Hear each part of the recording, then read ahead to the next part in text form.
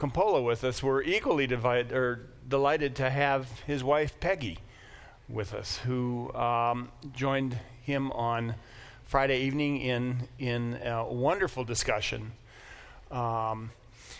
Saturday, Tony was a delight to members of the Presbytery, our regional body of churches, and led a discussion on what it is to be followers of Jesus Christ, what it is to be disciples.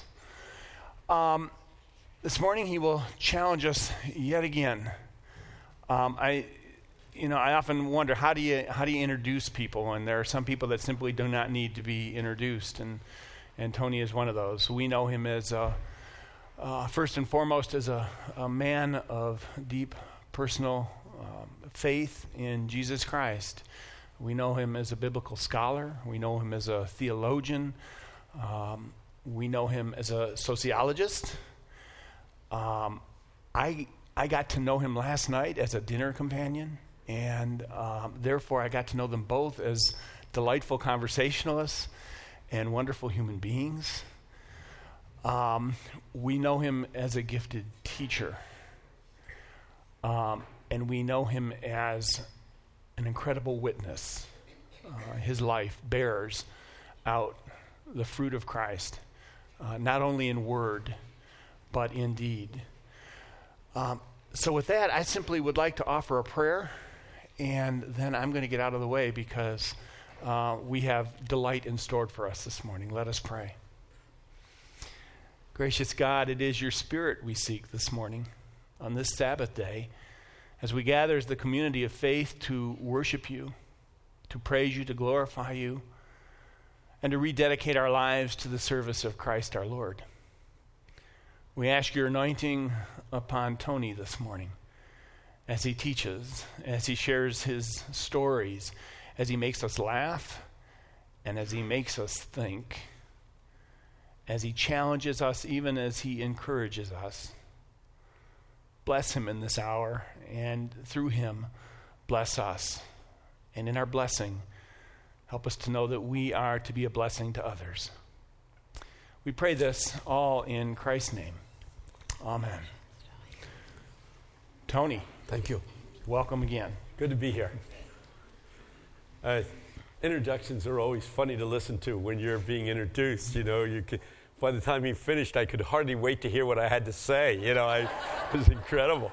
I think of the great introductions that I have had. Among the better ones, one of my friends introducing me said the length of the introduction usually denotes the significance of the person. The shorter the introduction, the more important, the more significant the individual. For instance, when the President of the United States speaks, there's never a long introduction. The announcer simply says, "Ladies and gentlemen, the President of the United States." He paused and he said, "Tony Campolo was born February 25th.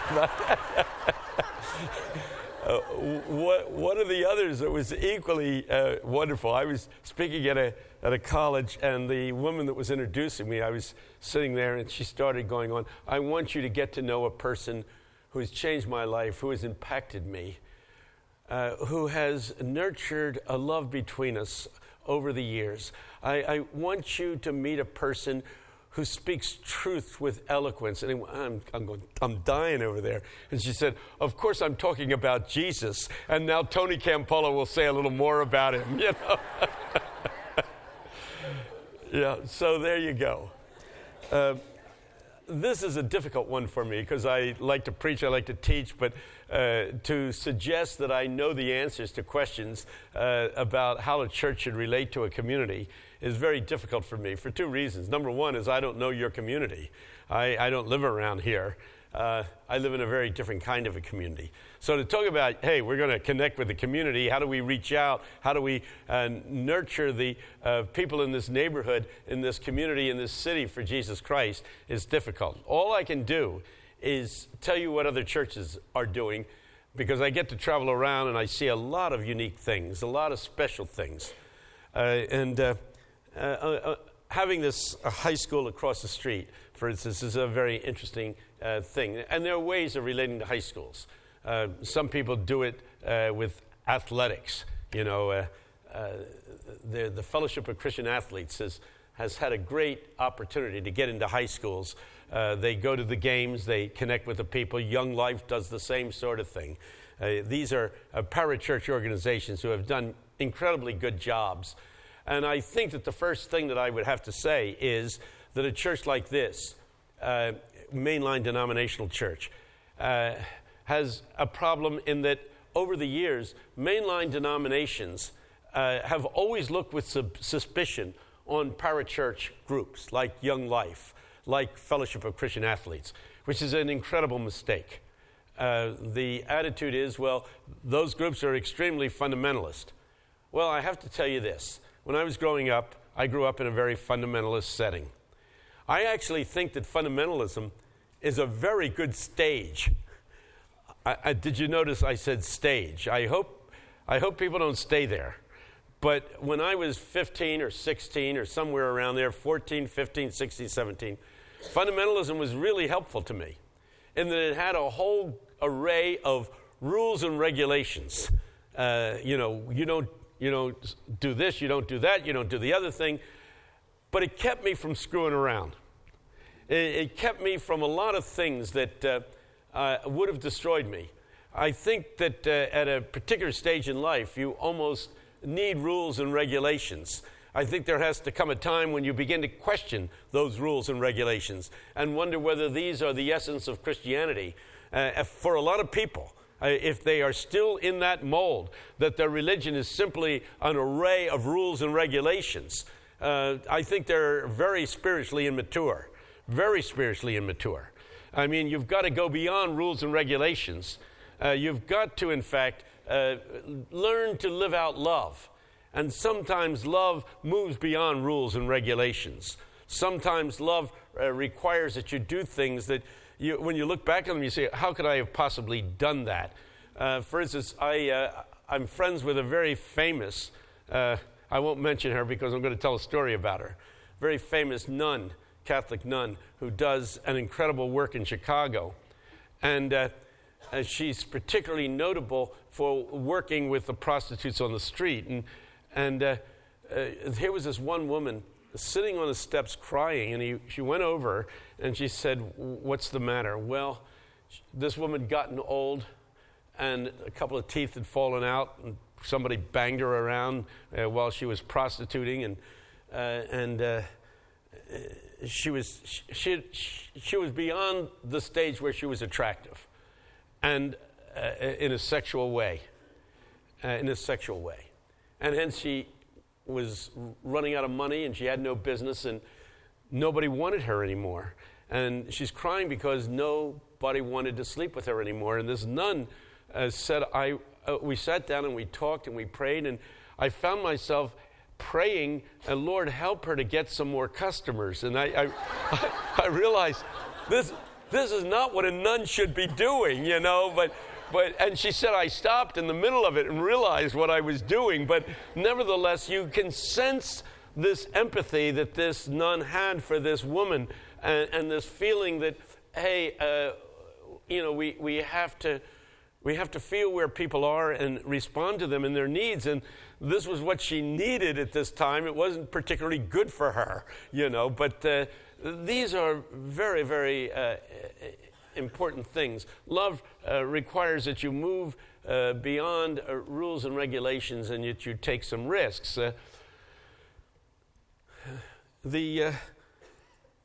But when I was a youngster in high school, this was very important to me. Secondly, when I was in high school, Young Life, I didn't belong to a thing like Young Life. They called it Bible Buzzards. Bible Buzzards. And out of Bible Buzzards, this group of about 30 young people who would meet for Bible study in our neighborhood, led by a man, Tom Roop, who was an accountant. Here's a story of a layman. There are about 30 of us. I think about 20 of us are in some form of church ministry right now, either as missionaries or ministers. I could name 3 people who went on from that little Bible study group to become professors of theology in seminaries. One is a seminary president. I think there were 7 who became missionaries in third world countries. Impacted dramatically. Was the group fundamentalist? Yes. Are any of us fundamentalists today in the sense of the old-time rigid? The answer is no. But at that stage, this was the thing to do. I mean, we studied Philippians, we studied Ephesians, and we knew these verses, and we pronounced them. And I remember I belonged to a mainline denomination, and oh, okay. Give them a round of applause, people. Yeah. Only in a Presbyterian church, you know. I mean, only in a Presbyterian church. You know, that was really fun. Hey, here he comes again. Yay. All right. Can't beat that. But let's talk about some things that this church can do. I think it needs to relate to the Young Life group, the Fellowship of Christian Athletes group. To be an open church means that you are open, and as a mainline denomination, you should be open to a broad spectrum of theological opinions and biblical interpretations, a broad spectrum. And one of the problems that I find with mainline denominations is that they claim to be open and liberal, but they're really not, because they have already written off certain groups of people. You shouldn't write off those people because they are very effective. They have developed incredible techniques in getting into high schools. The problem with Young Life, the problem with the Fellowship of Christian Athletes, the problem with Youth for Christ and all these organizations is this. They do a great job of connecting with kids in high school. But in the longitudinal studies of these kids, they get all hot and bothered about Jesus all through high school. And then after high school, because they are not connected to churches, they drift away. Youth for Christ and Young Life have done longitudinal studies and find that the overwhelming, we're talking about like 80% of the kids who get turned on to Christ in these gatherings are not related to anything spiritual, religious, Christian 15 years later. They just drift away and get lost. The church, for all of its problems, is a great place for people to go to be spiritually nurtured. I think it was, I thought it was Augustine, but I've just recently found out it was a more modern person, Dorothy Day, who made the statement, "The church is a whore, but she's my mother." That's a great statement. Stop to think about it. We're the bride of Christ. We would have to say we're a pretty unfaithful bride. Agreed? We're a pretty unfaithful bride. In being faithful to our marriage, to the Lord Jesus Christ, we have failed in so many ways. We are in that sense a whore. The Bible often talks about the unfaithfulness of Israel as having been gone whoring away from him. The church is a whore. But on the other hand, whenever students talk to me, I always have to tell them, she's your mother. You wouldn't know about Jesus. You wouldn't know about the things of Christ. You wouldn't know about the Bible. I deal with a lot of young people who critique the church by holding up Jesus, because there is a mocking discrepancy between what Jesus asks us to do and be and what the church is. When I am dealing with college students particularly, I get one standard statement over and over again. We can't stand a church, but we think Jesus is really neat. And all the studies, you read them in the papers from the Pew Foundation, positive attitudes towards Jesus, negative attitudes towards the church. And they always say the same thing, the church is full of hypocrites. And to that, I always respond by saying, that's why you're going to feel at home among us. You know, I mean, if you think the church is full of hypocrites, you should come, because you would walk in and you'd say, these are my kind of people. Indeed, that's what we all are, aren't we? We're all hypocrites. If you mean by hypocrite, somebody who does not live up to what they say they believe. There's nobody here who would deny that Jesus said, you want to be my disciples, 10th chapter of Mark, Sell everything you have and give it to the poor and take up the cross and follow me. Anybody here done that? I saw the cars in the parking lot. Yeah. Sell everything and give it to the poor and take up the cross and follow me. Incidentally, there's a whole group of young men and women that have come out of Eastern who have literally taken that to task and have, in fact, given everything they have to the poor. They're an amazing group, and they've gotten international fame. This group is called The Simple Way, and they are in Philadelphia, in the worst slum in Philadelphia, giving to the poor, working for the poor, nurturing the poor in the name of Jesus Christ, and they've had an incredible impact not only on their own community, but they've had an incredible impact across the world. It's an amazing group of people, and they have decided to do this. Here's the good news. You do some good news. I don't have to tell Presbyterians the good news. Here's the good news. You're not saved because you are living the life that you ought to be living. You're saved because of what Jesus did for you on the cross. Amen? Amen. Yeah. I mean, it's what Jesus did for you that really assures you of your salvation. That's what the whole Reformation was about. We are saved by grace through faith, not of works, lest any man should boast. So you can't go around and saying, I am a Christian. By saying, I live the life. Because they look at you and they say, you're not living the life. I always love that line by Lenny Bruce, one of America's foremost comedians. Foul-mouthed, dirty-talking Lenny Bruce, who said about the clergy, whenever I meet a minister who has two coats, I know I'm dealing with a hustler. Stop to think about that. I mean, what did Jesus say? If you have two coats, what should you do? Yeah, you see, but you don't do it, do you? You don't do it. You have more than one coat. You weren't wearing the same jacket yesterday. I noticed that, and you were sitting right. When you say grace, I always like to explain grace. And I think one of the best illustrations of grace is my son, who is really very good with working with young people. I mean, if you had him as your youth minister, the place would be packed with young people. He's a Pied Piper.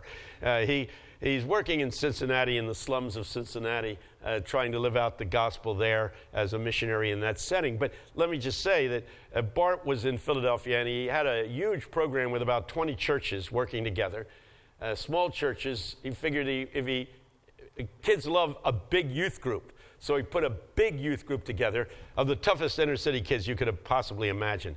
He took 250 of these guys, they were guys, up into the Pocono Mountains for a weekend retreat. Bart is great at getting kids to follow him. Not careful about details. 250 kids up there tearing the place apart, and there's only 2 counselors. And what's worse is he's running late and hasn't arrived. And they're tearing the place apart. The cell phone rings. He answers it. They're killing us up here. You get up here. What's going on? Only 2 of us here to take care of 250 kids. You got to be crazy. Bart hangs up the phone. He's driving. He's got this van full of kids, luggage on the roof, luggage in the back. He's doing as best he can. Boom. A blowout on one of the tires. Pulls the van over to the side, jacks up the van, gets all the kids out, gets all the luggage out so he can get to the spare tire. He's got the van jacked up, and the thing slips off the jack and smashes to the ground. And my son let loose with a religious statement that had no theological content. Do you see? You know what I mean? You got the picture. On the way home, this one kid says, hey, man, this was the weekend I did it. You know, you've been after me to make my decision to become a Christian. Well, I decided to become a Christian this weekend. Bart was elated. What did it? You know, he wanted to know whether it was a speaker, the Bible studies, prayer group, what was it? Oh, none of that stuff. It was on the way up here. When the van slipped off the jack and you said all that stuff you shouldn't have said, I figured then, if he can be a Christian, anybody can be a Christian. And that's the good news of the gospel, isn't it? I mean, this is the way it is. But young people are very, very sensitive to the fact of the incongruities between what the church does and what its people are, as opposed to what Jesus is all about. And that gave birth to a group of young people which now is expanding exponentially at a rate that I couldn't possibly imagine. It's called the Red Letter Christian Movement. I wear a little wristband. You notice my little wristband? Did you notice the wristband? You think you're the only one that wears wristbands. I wear wristbands too. So don't mess with me, baby. I'm tough. The truth is, Red Letter Christianity is a group of people who decided to take the red letters of the Bible seriously, which is quite incredible. Take the red letters of the Bible seriously. There's something, the red letters being the words of Jesus that are highlighted in red. And they're quite radical.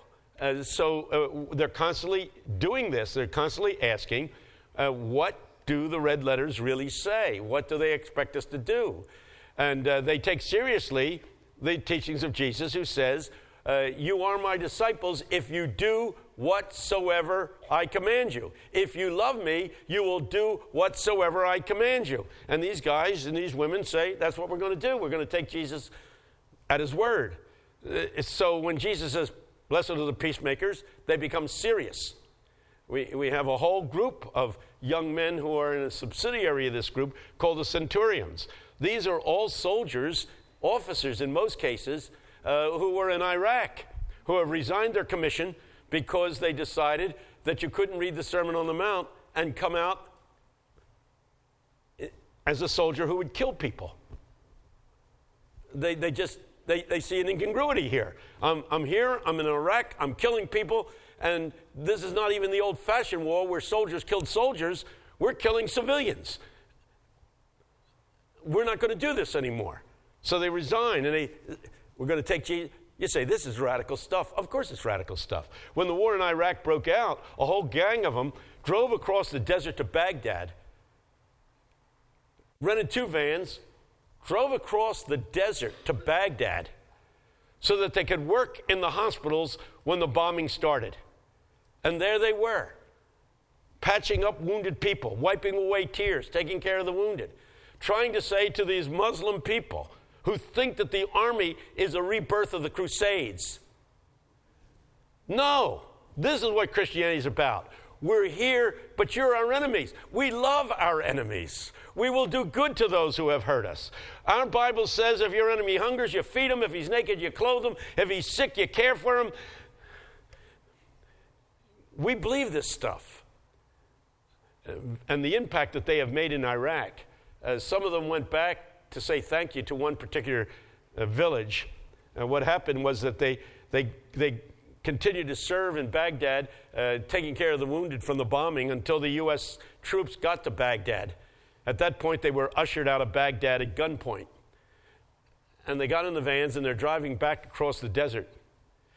And one of the vans has a blowout on the tire, and the van rolls over 3 or 4 times. Serious injuries to the young men and women who were in the van. The other van, which was in front of them, noticed in the rearview mirror that the second van wasn't there. So they turned around and went back, and here they found the van empty, blood all over the place. They thought the worst. The only thing they could think of is maybe somebody took them back to the village that was that they had previously come through, because there was only one road between Baghdad and Jordan. So they go back to this village, and yes, that's where the young people were. An Iraqi patrol in the midst of this war, these soldiers came upon this van, saw these kids lying there, broken arms, horrible wounds, picked them up, stopped their fighting, picked them up, took them to the hospital and took care of them, and nursed them back to health. They stayed there for a while and were cared for in typical Arab hospitality. And last year, a group of them went back. You say, how did they get back? They went to Jordan. They got papers from the king of Jordan so that when they got to the border, they wouldn't be stopped. And they went back, and the whole village was in a state of celebration that their friends had come back to them.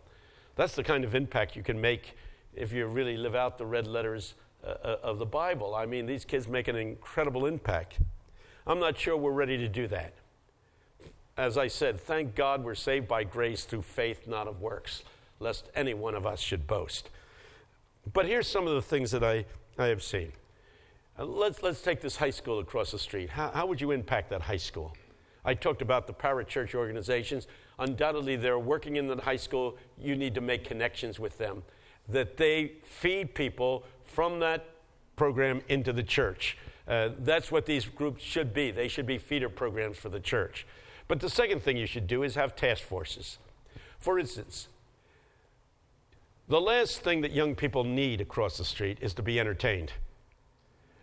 Ernest Becker, in a classic book, Denial of Death, I think most academics read it. Have you read it, Pastor?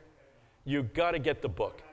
Well, let me tell you, you'll get more sermon material out of this book than you.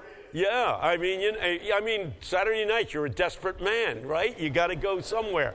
Go to the book Denial of Death. It's a neo-Freudian, neo-Marxist author who won the Pulitzer Prize because this book is so good. But as he talks about young people, this guy who is hardly a member of the God Squad says this: when will the church realize that youth was made for heroism and not for pleasure? Let me just say that again. Youth was made for heroism and not for pleasure. And I'll tell you what mainline churches think, that youth was made for pleasure. And if they can just put a ping pong table up and a pool table and say it's open for you to come and play pool and ping pong, that you're going to really electrify the high school. Oh, yawn. Suppose you went over there and said, after the earthquake in Haiti, we're going to round up 3 teams to go down to Haiti to clean up rubble, to help rebuild the houses, to take care of the people there who are in desperate straits. We want to recruit. You did this at a school assembly. Didn't even mention the name Jesus. Because you can't. They won't let you. We're here to recruit people to come and join us because we're going to Haiti. And some of you adults become the people who go along with these kids. To go to Haiti, to build a house, to put a family back together again, to fix up a school. I guarantee you, you go over next door to this high school and you say you want to come to a youth church meeting, they will not come. You say you want to go and help the people in Haiti after this earthquake, they will line up.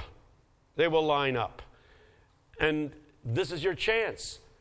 And you folks who are here have to be willing to get on the plane and fly down. You got to work with them with car washes and cake sales or whatever you have to do to raise the money.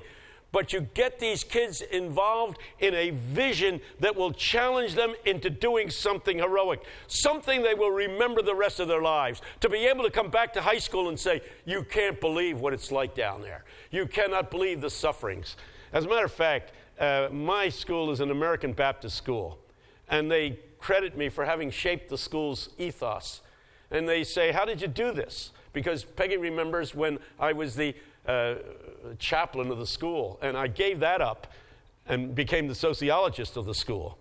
But the thing that I began to do was just simply recruit young people to go to Haiti, to go into the inner city, to work among the poor, doing tutoring after school, to do all kinds of stuff like that. And all of a sudden, people began to become radicalized for Jesus Christ.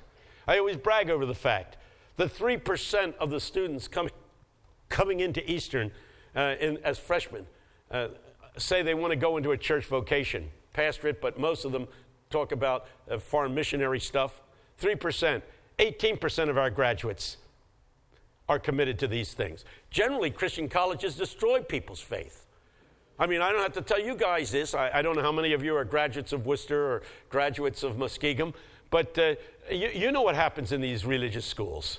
They get into biblical criticism, JEPD, and, they're not sure about this, and the God is dead theology. Jeez, the kids are ruined by the time they come out. Our president says that in most Christian colleges, they're citadels of spirituality because the kids bring so much faith in, and the seniors take so little of it out, and it just kind of piles up in the place. But get kids involved in something heroic. You bring them back from there, you can go into stage 2. And this stage 2 is a simple one. It's a very, very simple one. Namely, they realize you don't have to go to the third world to go to the third world. That it's right here in the Canton-Akron area. Would you not agree? The poverty, the broken homes, the disintegrating lives of young people, it's all around.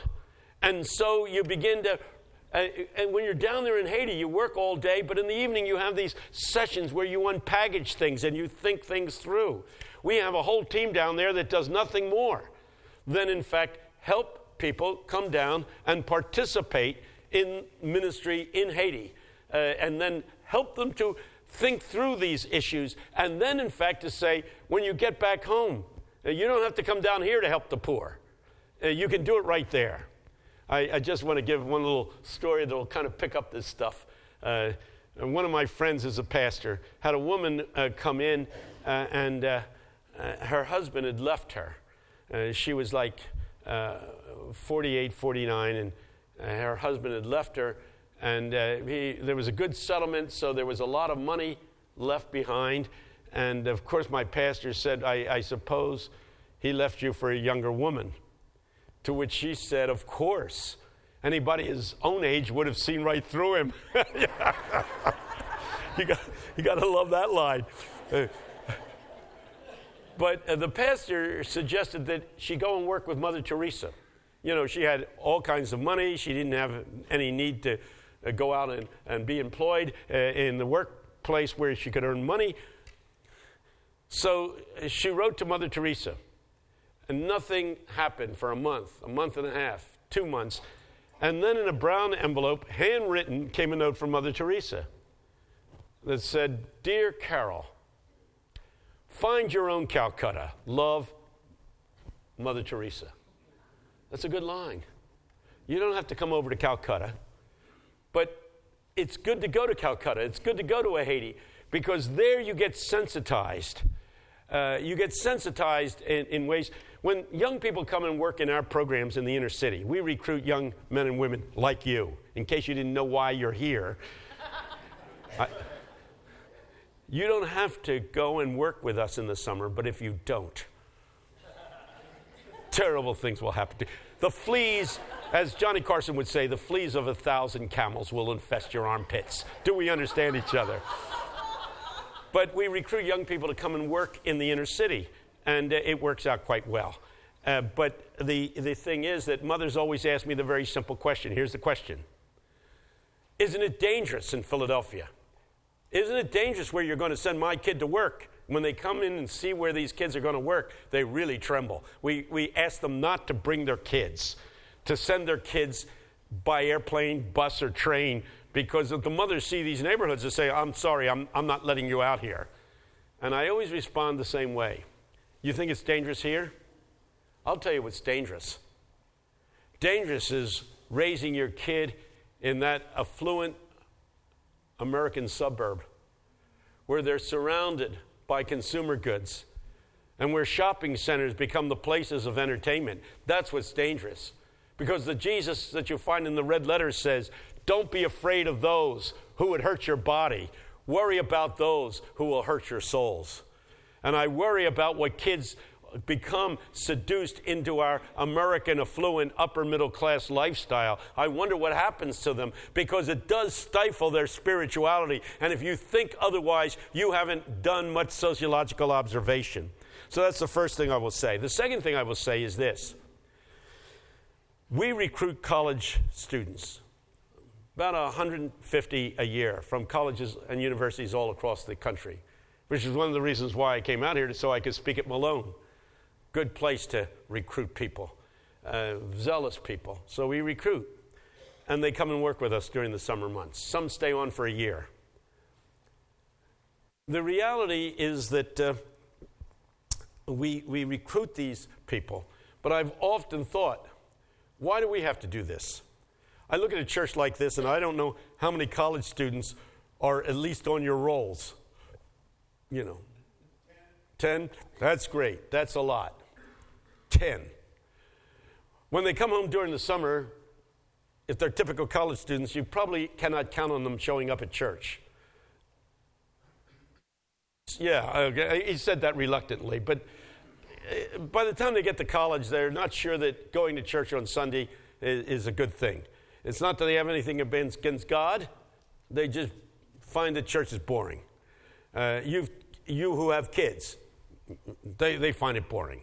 I love the story about 8 or 9 months ago that was on the evening news nationally of a 10-year-old kid who had stolen his father's car. Did you remember this? And he was speeding at 60 miles an hour on the freeway, 10-year-old kid in a car. And the cops finally caught up with him, pulled him over to the side. They came to the car. Do you remember this? The kid's crying, and he's saying, I don't want to go to church. I don't want to go to church. It was Sunday morning. I mean, hey man, kids get desperate at times. So they may not come to church. It's part of the phase. But here's what I think a church could do and should do. I think they need to, in fact, say to these kids, look, we have several housing developments around here. What we'd like to do is organize the 10 of you to work in, 10 is exactly the right number, in this particular housing development for the summer.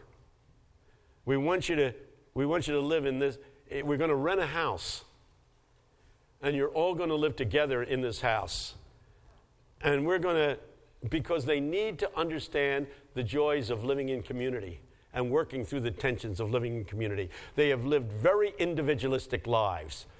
The size of the American family is down to 1.94 children per family. Jeez.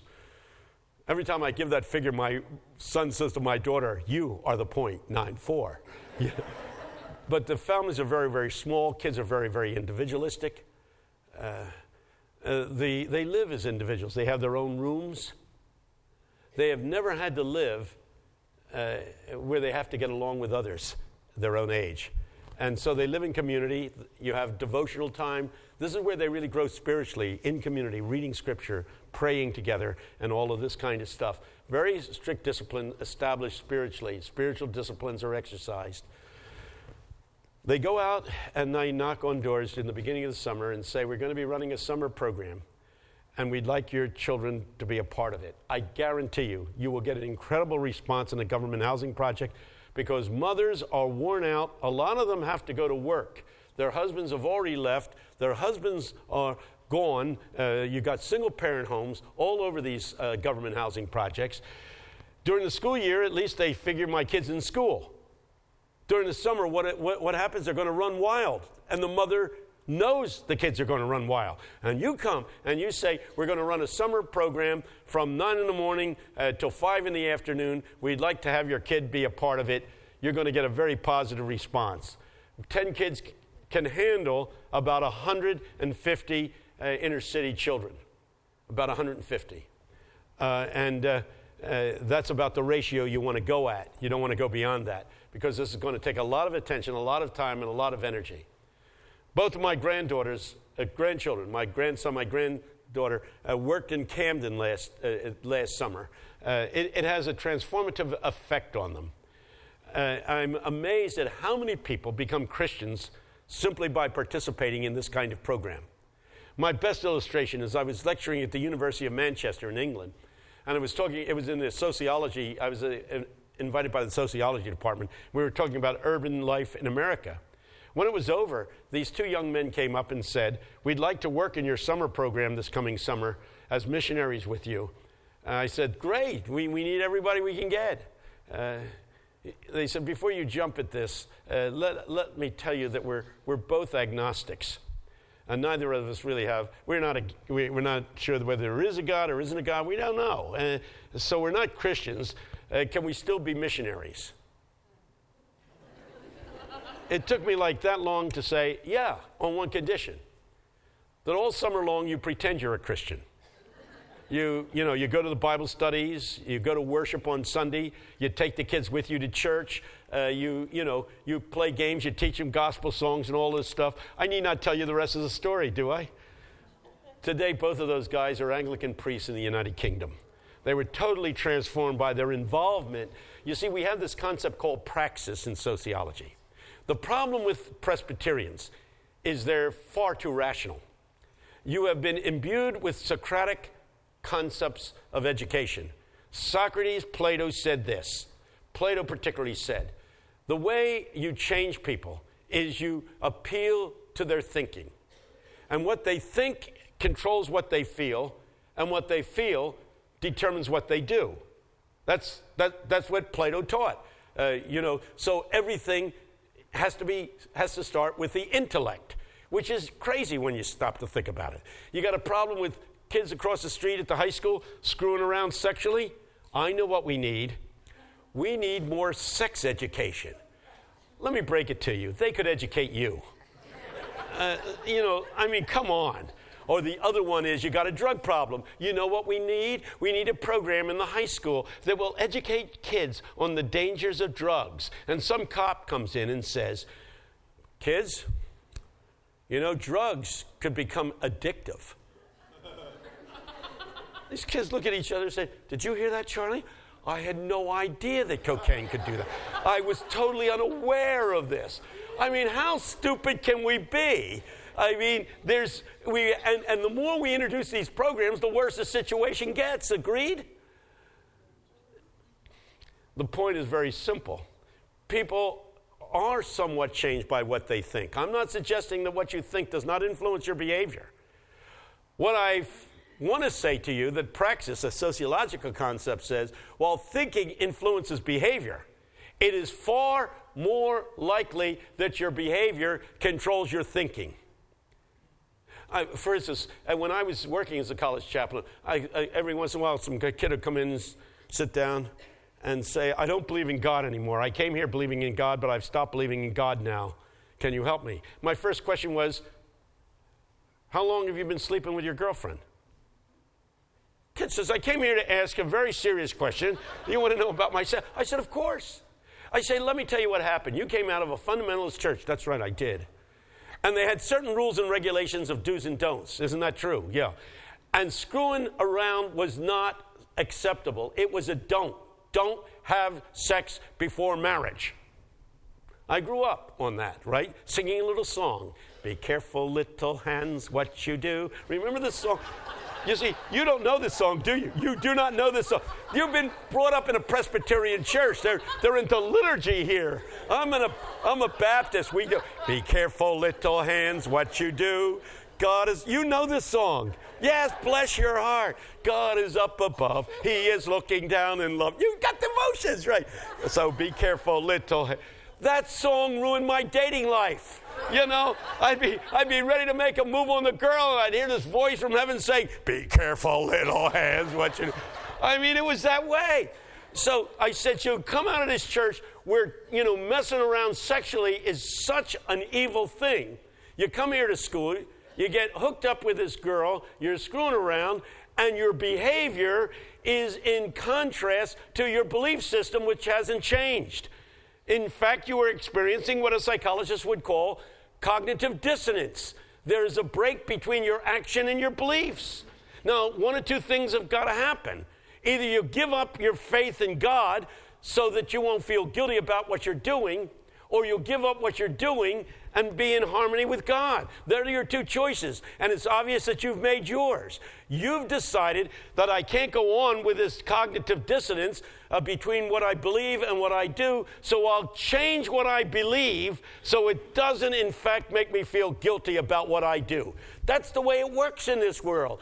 Actions control your thinking more than you realize. And so if you can get your college kids to come in the summer, work in one of these government housing projects, and Pastor, we have a whole system. We could teach you how to do it. We're doing it all over the country. It'll impact that community, but that's not the most important part, strangely enough. It'll impact that community significantly. We were just a couple of nights ago seeing a program put on by these inner city kids in Camden. It would blow your mind in terms of the depth. And they had some adults there who had been changed by the program and gave their testimony. It was wonderful. But that's not the only thing. Nothing will change these 10 young men and women who work in this slum area for a summer. Suddenly, Christianity makes sense to them. suddenly it has a meaning, it has a purpose. And as they try to communicate Jesus to others, they themselves are transformed. If you were here on Friday night, you heard my wife's testimony. And she said, I thought I was a Christian. I pretended to be a Christian until I had to share my faith with a woman that was dying. And the more I shared my faith with her, the more I became convinced that this was the truth of the gospel. Namely, what we do controls, what we feel and what we think more than we realize. So that's another thing that the church can do. So first of all, task forces for high school kids. You have summer programs. I mentioned the other day that a church like this, and I don't know who lives in walking distance of this church or what you have, but I can't speak to this community. I told the group the other day about a Baptist church in England, in Chelmsford, which is packed out on Sunday morning with old people, because they began to run programs on getting people ready to die. If you need help in getting your will in order, do you need help in getting your papers straightened out? Most women become, it's going to be the other way in our house. If anything happens, I keep saying to Peggy, please, let me die first, please. Because I don't know where anything is. I don't know where our money is in the bank. As a matter of fact, she forges my signature so often that I tried to go and get a check cashed, and the lady at the bank said, who are you? I said, I'm Tony Campolo. See, he's right there. She goes back and asked him, this doesn't look like Tony Campolo's handwriting. And the truth is that people are, most people who are widowed or widowers, they don't know what to do because there's a whole array of things that they were unprepared to handle that the other person in the marriage handled. Stop to think of it. As you look over, you're probably looking at each other and saying, he's right. I don't know what to. The guys particularly, I don't even know how to do the income tax. I've never filled out the income tax since we were married. She always takes care of it. Bless your heart. And it always gets in late. But programs for the elderly, trips into Cleveland to the theater, to programs like that, very, very helpful. The next thing to say, and I'm going to end this quickly, the workplace. We have a friend who ended up in a church in the upper west side of Manhattan. And Gordon MacDonald, he's written a lot of books. Some of you have read some of Gordon MacDonald's books. But he ends up at this church in the upper west side. And he realizes that the people in the community are not going to come to the church. Incidentally, I think a good sermon title. You want a good sermon title? You know that line of Elvis Presley at the end of an Elvis Presley concert? What did you always hear coming over the loudspeaker? Elvis has left the building. It should be, sermon title is, The Church Has Left the Building. Yeah, that's a good theme. The church has left the building because this is what the church should do. And so what he would do is he would go get one of his parishioners who happened to be maybe a businessman on Wall Street. He had a great impact on Wall Street, which was, at the other end of Manhattan. But would go and say to one of these guys, are there 5 or 6 or 7 people in your office that would like to have a Bible study at lunch hour, an extended lunch hour for, an hour and a half or so, and we'll eat lunch together and talk about the things of God? Are there some people that you work with who would do that? And I'll come down and I'll participate with you. And he had a whole slew of these Bible studies going on all over Manhattan, where, if you're waiting, you see, we have this concept. It's a stupid concept. I call it the Field of Dreams concept. How many saw the movie, Field of Dreams? Yeah, that's a very famous movie. And the theme that you heard over and over again was what? Build it, and they will come. That's the typical Presbyterian church. Build it, and they will come. If we build a gym, young people will come. If we build this, other people will come. Build this, build that, build it, and they will come. They won't come. The Bible never said they would come. The Bible said you have to go. Go into all the world. Now, the pastor cannot go into the office where you work and say, I'm starting a Bible study. Would you like to come and hear me teach the Bible 1 day a week?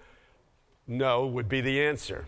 But if a guy or a woman working in an office, knowing people, says, we're going to have this group get together, would you like to come and participate?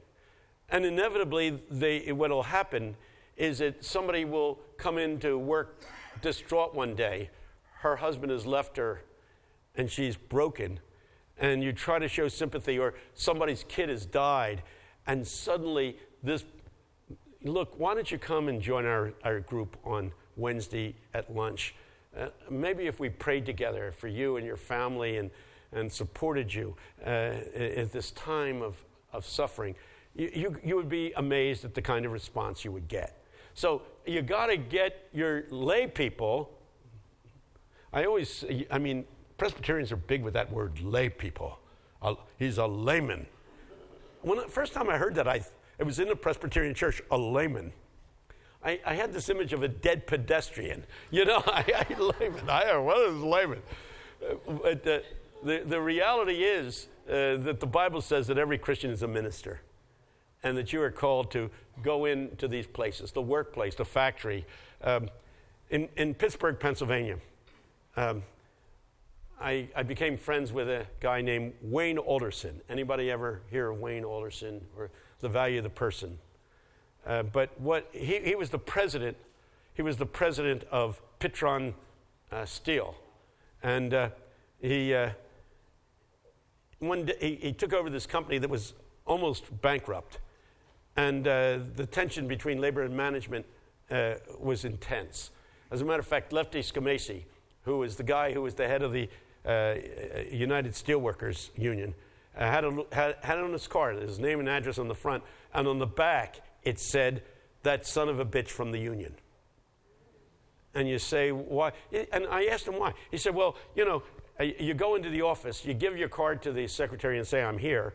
And she goes in and says, Lefty Scamacci is out there. And it was inevitable that he said, oh, that son of a bitch from the union.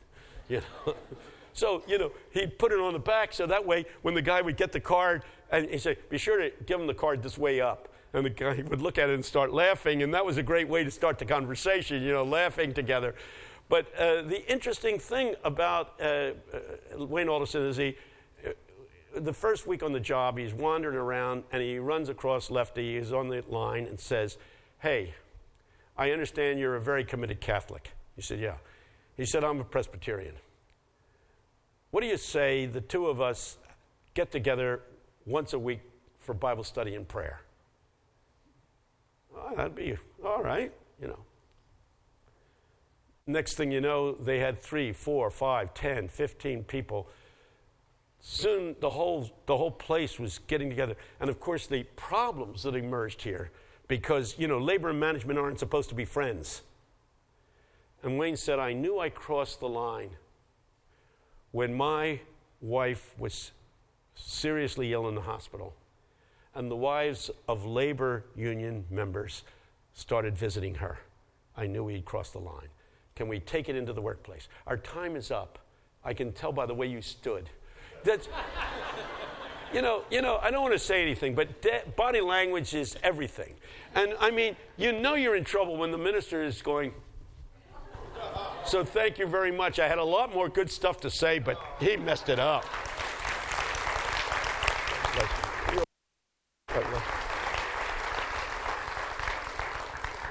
There is no winning. I got some good sermon ideas there, too. I don't really wish the people to leave the building yet. The order of divine worship begins in 15 minutes. Sanctuary, most of you know, is out the door to the right. All of you heard. I realize there are several faces here that are new, and we do welcome you with us, and we do hope you'll stay for worship. We also hope that our worship nourishes your heart, mind, soul, and spirit. Out after the worship, be faithful to Jesus Christ. that in mind, we do end our time together. I thank you so much. My privilege. 3 days with me's family. She's mom. Yeah. It's incredible people and what a blessing they've been to us. Tony will be preaching this.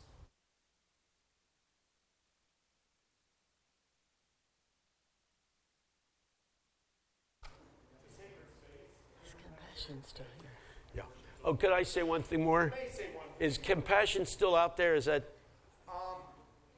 Yes, it is. Okay, here's the Say deal. it. Here's the deal. Here's the deal. There's a display out there, and they have little packets. Each of those packets has a picture of a kid in a third world country. For $1.25 a day, $38 a month, you can clothe, educate, you can evangelize, you can deliver the whole ball of wax to a kid in a third world country. Now, everybody says we got to do something for the poor of the world. Well, I'm not sure I know how to completely transform the economies of third world countries so that poverty is eliminated. So I don't know exactly how to change the world, but I do know you can change the world for one kid. I do know that. And the kid will write to you, you can write to the kid, you can visit the kid. I visited my kids because I travel a lot. Pick up a packet. There's a little form, and you fill out the form, and you leave it right there. The form's in the back. You tear off the one thing, fill it out with your name and address, leave it there. We will send you 2 things. We will send you compassion. I don't work for compassion. As a matter of fact, I ought to be raising money for my own organization because we need it right now. But be this as it may, this is much more important to rescue a kid than to support a missionary organization. I will get money elsewhere. I don't need your money as much as a child in a third world country. So pick it up, fill out the form, leave it there. We'll take the forms with us when we leave today, and I'll send them on to Compassion. And then I will say thank you to you by sending you a copy of my newest book, which just came out 3 days ago. That's right, which we sold out already. Yeah, it's called The Red Letter Revolution. But here's what it looks like, so that you know. Wait. I want to impress your daughter. Okay, you ready to be impressed? Are you ready? No, tell them, are you ready? Okay. Tell them who the first endorsement is. The first endorsement. Yeah, that's right. Who endorsed it? Say it loud and clear for them. Bono. Bono endorsed it. For those who are you impressed? Bono. Yeah. You don't know who Bono is? Oh my. You really realize there's a generation gap here. She doesn't know who Bono is. Man, that's right. It's it's another generation. U2 band? Oh, yes. Oh, yeah. Now you go. Yeah, you too. I was trying to impress you, and you weren't even impressed. For any Democrats who are here, the second endorsement is Jimmy Carter. For those who are social activists, Archbishop Tutu. So it goes on. The book is going to be a hot book. Because that's right. Because most of my books are not hot. This one is going to be hot. Thank you. Yeah, but we need to know where to order those little bracelets. Oh, go to my website, which is redletterchristians.org. We'll send you your bracelet. And we'll send you all kinds of other stuff. You ought to go to the website anyway, because these young men and women all over the world who are doing these incredible things blog on it. They blog all the time. I don't even know what blogging is. But they say, Tony blogs. What happens is the guy in my office blogs and does it in my name, which is very dangerous. Thank you. Let us go to worship. Let us praise the Lord. Checks with you, doesn't he? Who? You check with you, Brian. Yeah. Deb, is it okay if you worship? Doesn't know who Bono is. Doesn't know who Bono is. Now I'm feeling old because Yeah. I always thought Bono came after The me. Bono. You don't know the Christian rock singer she listens to. I mean, it's a I whole bet new he does. generation. Yeah. Newsboys. Yeah, we know them. Yeah. Do you ever know about the Creation Festival where all these bands show up? Yeah, I'm speaking.